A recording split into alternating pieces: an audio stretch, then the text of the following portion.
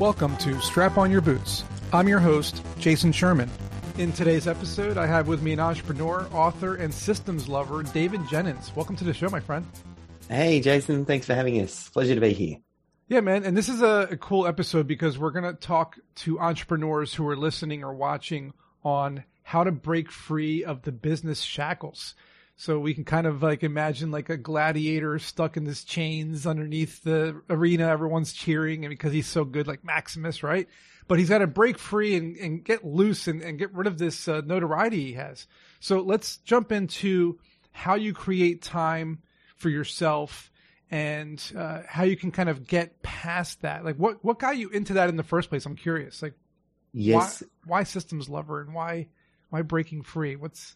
Look, I've always had a love for systems. I used to be involved in the stock market education space, and we'd design trading systems, and that was all about defining the rules on how to get a certain outcome. And then I was also a part owner in a rock and roll clothing music store that we franchised. We're actually modeling off Hot Topic, bringing it out here to Australia.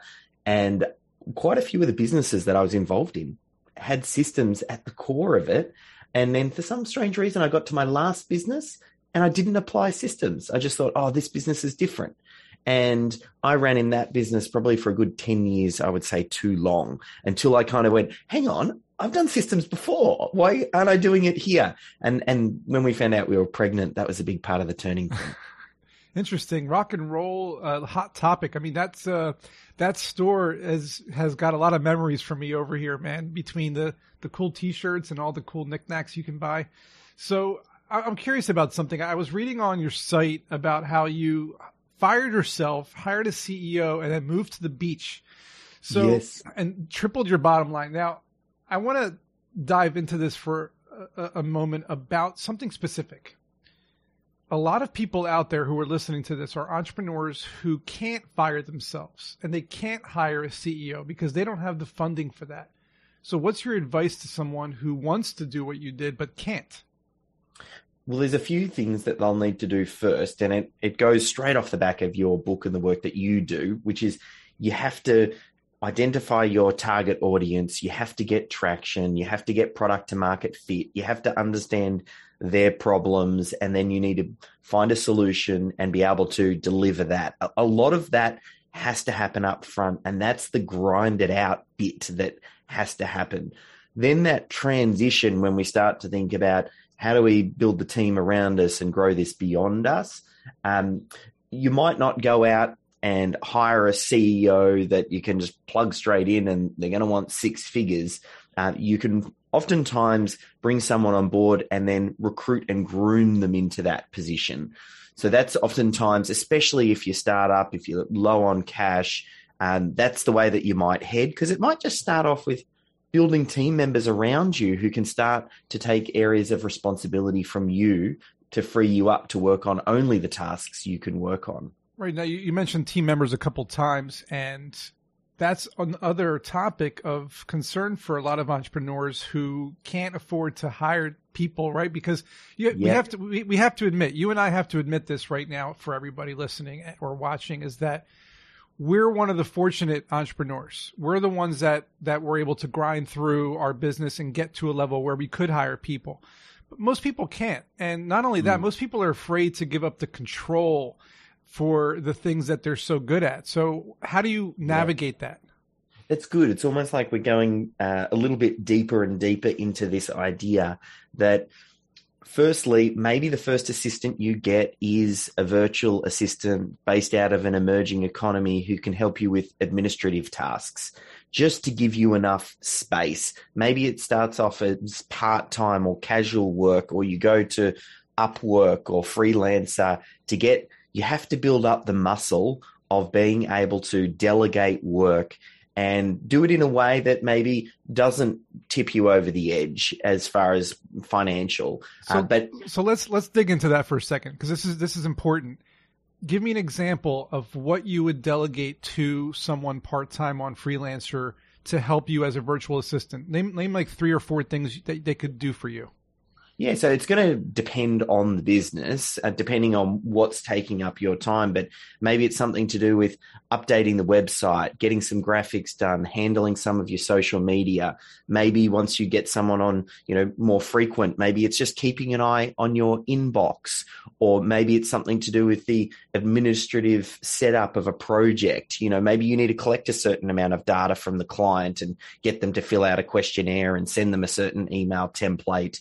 There's a range of things that go on inside your business, and you're really looking for the pieces where you're not bringing any special magic. Maybe your special magic is the delivery of the product or service, or maybe your magic is in the sales process. Or as the business owner, think about what are the pieces where you just go, I don't bring anything special when I issue out an invoice. I just log into MYOB and I hit send and I press this button and that button. You're not doing any magic. You might be able to find someone to kind of do that type of task. So let me ask you, because everything you just mentioned comes with a level of trust.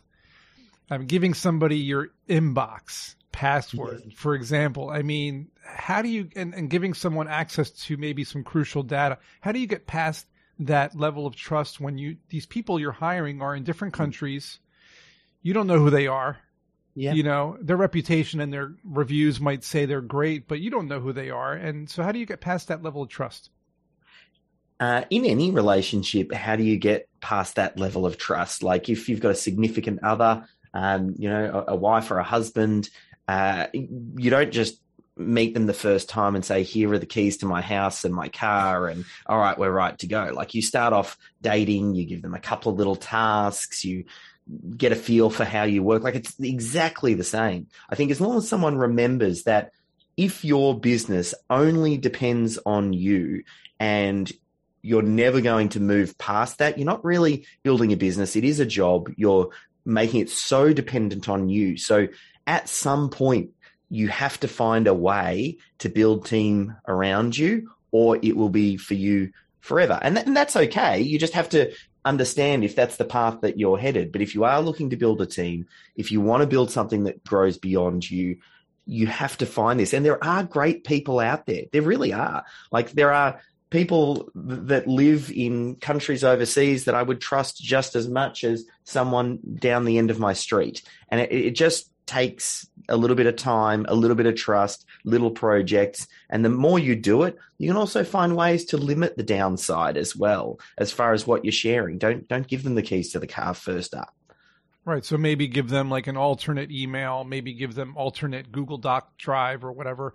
I mean, something that I've done for the people that I've been hiring over the years is, and maybe you can tell me this is something you do too, is I prepare kind of like a workflow document or like some sort of like kind of holy grail of tactics and strategies that I implement in my current offerings and say, here's what you follow. Here's the format. Here's what you look for. Here are the answers you can give people and things like that. So is it more like building a team? Is it preparation to give them the guidelines really is what it is? There's definitely, that's depending on where you are. Like if we're talking about that solo entrepreneur who's just getting started and they're thinking about how do I capture what it is that I'm doing, then how do I pass it out? The first thing that you want to start thinking about is just record lots of little videos of you doing things inside your business, because that becomes a great starting point for a virtual assistant to come in behind you, watch that video, ask questions, maybe make a little checklist off the back of that. And then as they learn that process, they might take pieces over and you go, oh, great. Well, you executed that really well. Okay, you can now take this over. But one of the key things, and I talk about it in my book, Systemology, the first step to answer the question, well, what do you systemize, is to identify the primary target audience, the primary product or service, and then just map the linear journey that the client and the prospect goes through from grabbing their attention, selling them, onboarding, delivering the product or service, and getting them to come back. If you match that for one person, one target audience, and use that as your starting point, your focal point for what it is that you're going to try and systemize and record videos around, and over time your administration assistant might create documentation, that ends up being a huge win.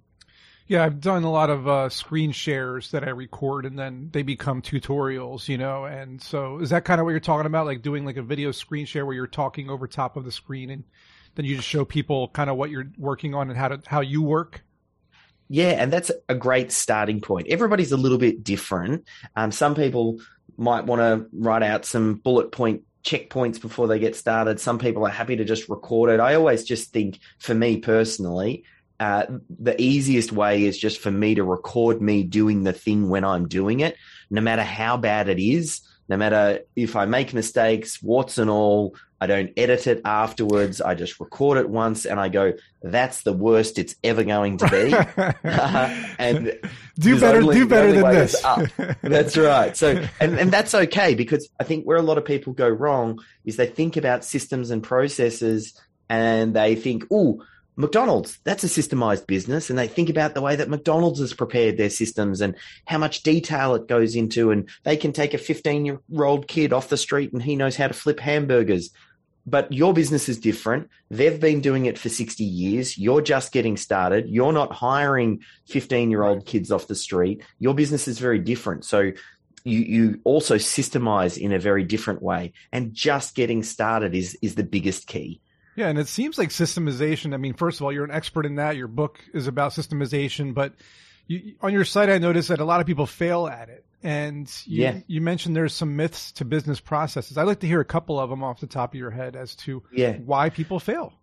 Yeah, oftentimes the business owner isn't a systems person. That founder, oftentimes the person listening to this, that startup person, they might not see themselves as a systems person, and they carry this baggage in their head of things like, oh, I've tried that before and it doesn't work, or I'm going to have to create hundreds of systems. And the reality is, it's the 80-20. We identify a handful of systems that really move the needle. They worry that creating systems might remove the creativity in their business. They worry they're going to need some fancy software. There's a lot of this stuff that just bubbles up in their head, and it comes more from them not seeing themselves as a systems person or not being a systems person, and therefore they just go, nah, this is not right for me, or I don't have time, or it's not worth it, or I'll leave it on my to-do list and I'll get to it someday, one day, but that day never comes. So it's really about trying to challenge those and challenge the picture in your head of what you think a system is. A system could be, just like you were saying, Jason, a simple screen recording video that shows you logging into MYOB, issuing out an invoice, and making sure that it was sent. And it might be a 3-minute video. It might have stumbles and ums and ahs, and that might be okay. And then off the back of that, someone, maybe you, maybe your new virtual assistant, might create a checklist. And then next time, if that invoice needs to be issued out, you've got your assistant who does it. And then there's a cumulative effect. The more little tasks they start taking off your plate, the more time you start saving, and it starts to really build after that. So it sounds like it's a progression. It's first you start, like you said, small tasks that you feel comfortable with. Then you rip the Band-Aid off eventually and give them like larger tasks where they're really managing a lot of the things that you were managing, which frees you up to our final point here of scaling your business. Now, when it comes to scaling your business, a lot of entrepreneurs don't even get the chance to do that, right? So for the small few here that might get lucky enough to do that, what are the most important things to do in order to scale your business? Like, what should you prepare for? What do you have to focus on? How can you almost ensure that it happens correctly? Like those types of things. A big part of it comes down to the culture that you start building early on. Like, the business owner is the seed for the culture that it's going to grow into, and the team that you start hiring and the way that you train them and what you get your team to think about and look for is so important. So if you can cultivate this idea of systems and processes early, if you can have team members that by default they look for, do we have a system for that? And if they don't, they help to create it or record a video or get you to record a video. That then starts to build a knowledge base. Now, that knowledge base makes it infinitely easier for you to scale. As new team members come on board, the default answer is, oh, check the system to see if we have that. And by learning the system, that doesn't mean that everything happens magically, flawlessly every single time. But what it does mean is that a new team member can watch that training and they can learn 80% of what they need to learn. And then when they meet with this, the team leader or their colleague, they only have to ask them about the 20%. Right. They don't have to go through the 80%. And it just makes onboarding and growing and scaling so much easier, so much more efficient. Yeah, that sounds great. I love that. It's definitely, in my experience, culture and training and giving people, kind of handing to them, here's what we've done, here's how we do things, and here's what we're looking for people to do in our organization. So that's great. David, this is awesome. Where can people find more about your book or what you do? Any websites or anything, any offerings you have for people? Yeah, look, probably best thing to do, like the methodologies outlined in my book, Systemology, that's over on Amazon. You can get yourself an Audible. If you're listening to this, you're probably an audio person, so check out the Audible version. Michael Gerber happens to do the foreword for the book, so it's nice to hear him start out the book. Nice. And you can also check out systemology.com if you want to find out a little bit more. But I always say the book's the best place to start. Absolutely. It always is, man. It's always the guiding force behind what we know, right? Awesome. 100%. Pleasure having you, man. This was awesome. And as always, leave comments and we will see you in next week's episode. Hope you enjoyed the episode. If you learned something today, please support this podcast by subscribing to it, sharing it with your friends, and leaving a 5-star review. You can learn more about me at jasonsherman.org, where you'll find information about my book, also called Strap On Your Boots, available on Amazon, as well as my course called Startup Essentials on Udemy or Skillshare. I'll see you at next week's episode.